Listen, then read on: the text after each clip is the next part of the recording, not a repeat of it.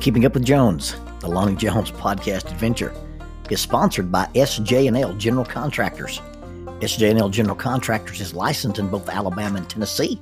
This family-owned business provides mass grading, storm drainage, sewer and concrete improvement, asphalt paving, erosion control, demolition, and heavy hauling. If you're in need of any of these services, you can contact them at 931-433-4660. That is 931-433-4660. If you'd like to be employed by this family-owned company, 3 W's and a dot, sjnl.com, www.sjnl.com.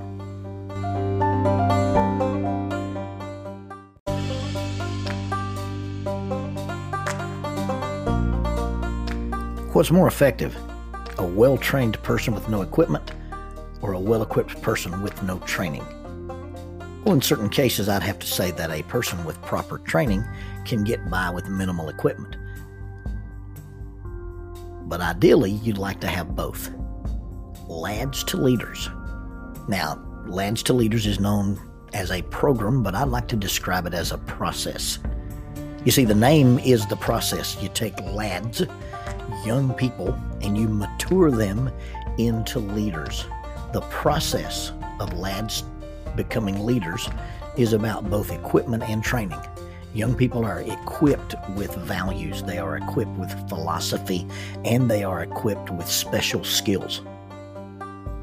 Lads to Leaders is not just learning to do, but in reality it's doing to learn. And as people participate in the Lads to Leaders program, they become well-trained and well-equipped to be the future leaders.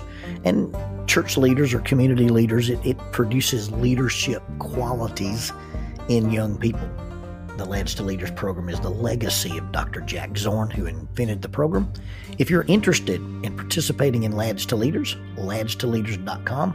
If you're interested in learning more about it, you can contact Rhonda Fernandez, 321-202-7600, 321-202-7600, ladstoleaders.com, producing leaders in the church, in the future, in the young people of today.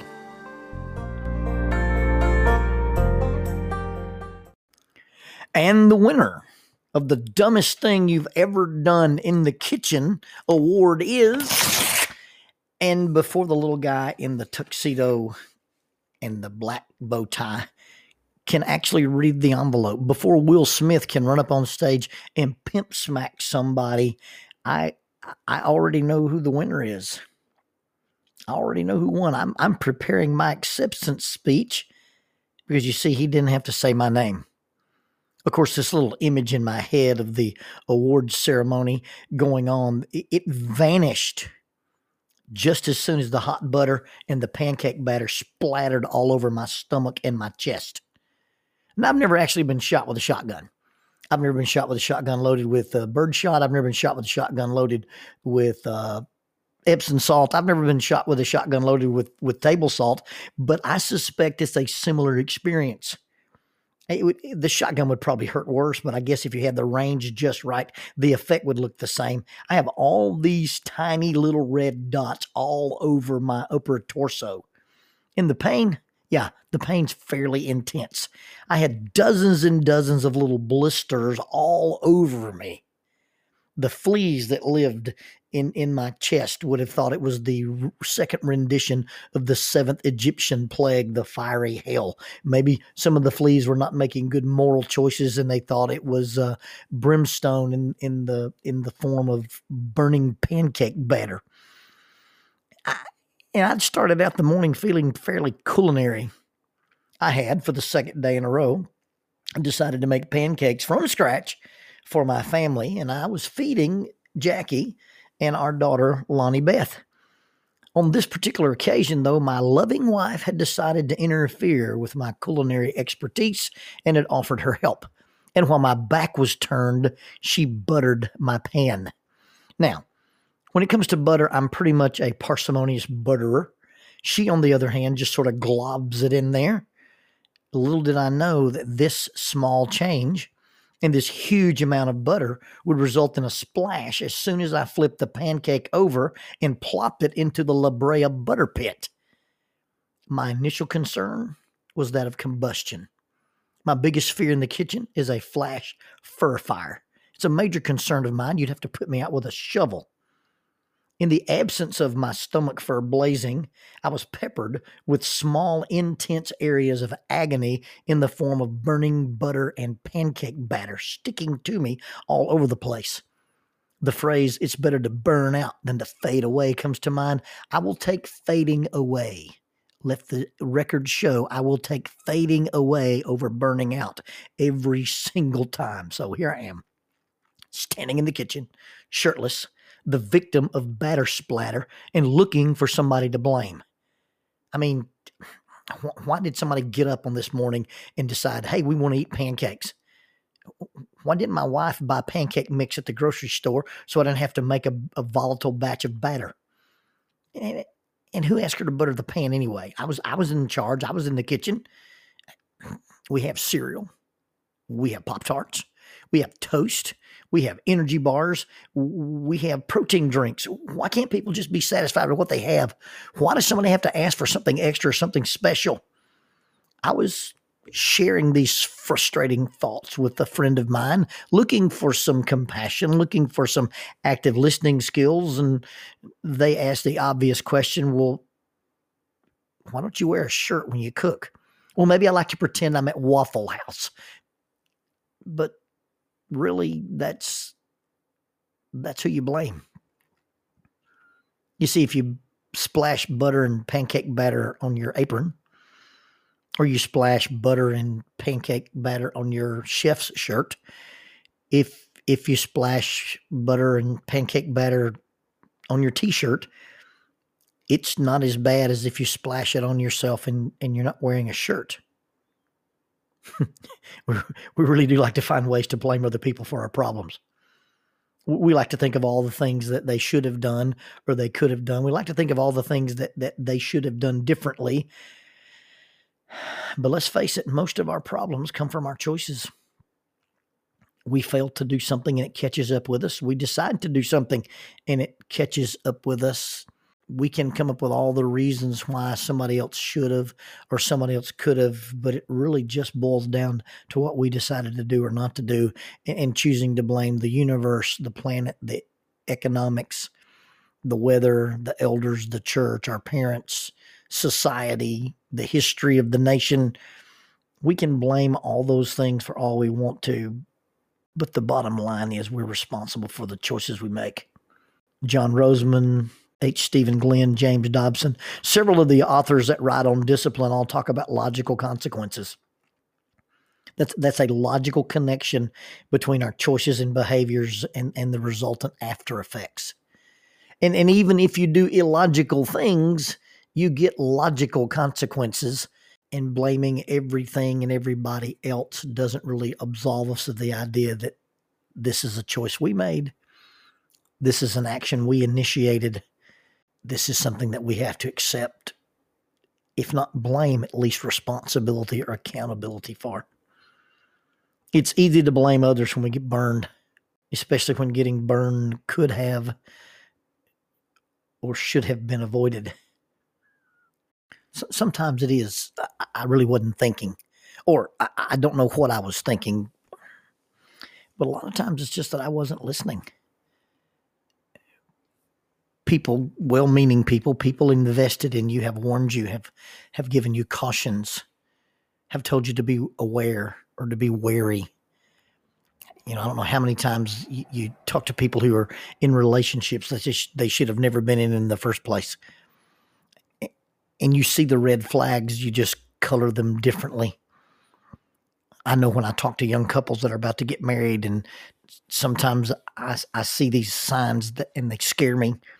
And you talk to the little girl by herself and you go, do you trust this young man? And she says, I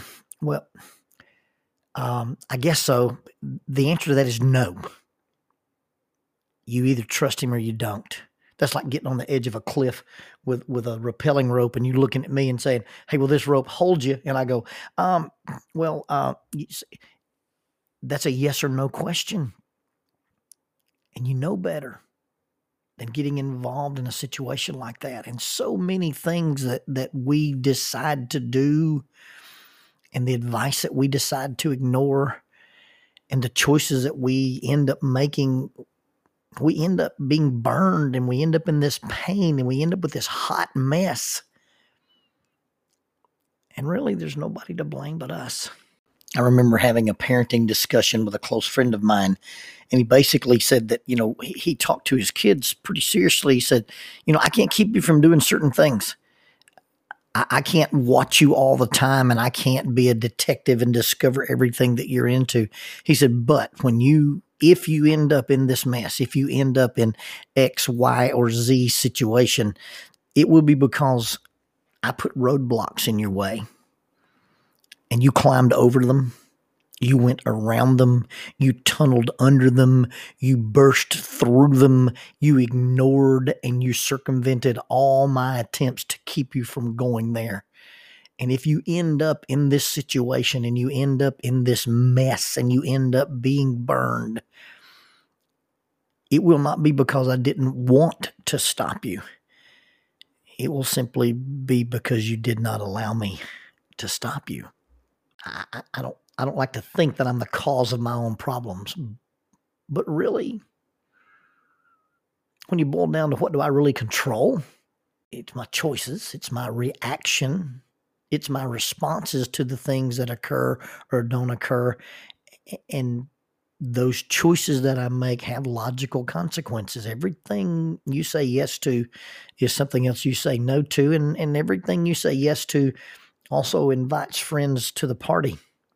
My approach, my preparation, my perception, my attitude, my reaction, all those things to any given situation are all mine.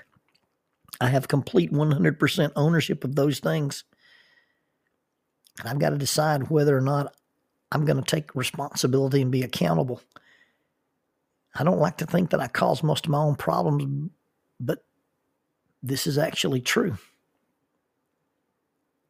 In the War of 1812, Commodore Oliver Hazard Perry reported to William Henry Harrison after the Battle of Lake Erie. He approached his commanding officer and said, "We have met the enemy, and they are ours." Well, in 1970, Walt Kelly, his animated character, the famous Southern philosopher Pogo the Possum, said, "We have met the enemy, and he is us."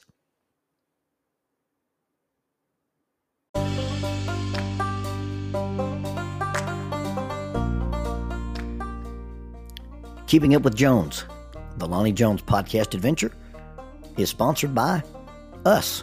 What? We sponsor ourselves? Is that even legal? Check us out on Amazon.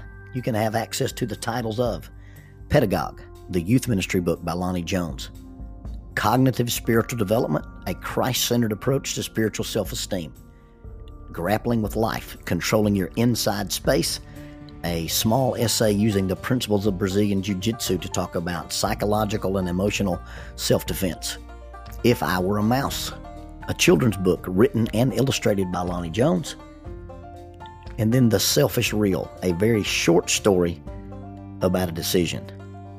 Also, you can check out our YouTube channel to see archived lessons and presentations from across the country, some videos with rope tricks and knots. Don't forget to visit the Facebook page 550 Guys to learn about the little rope men that we make and that we invented and that we make. And then be sure to click like, subscribe, and share. This is Keeping Up with Jones, the Lonnie Jones podcast adventure.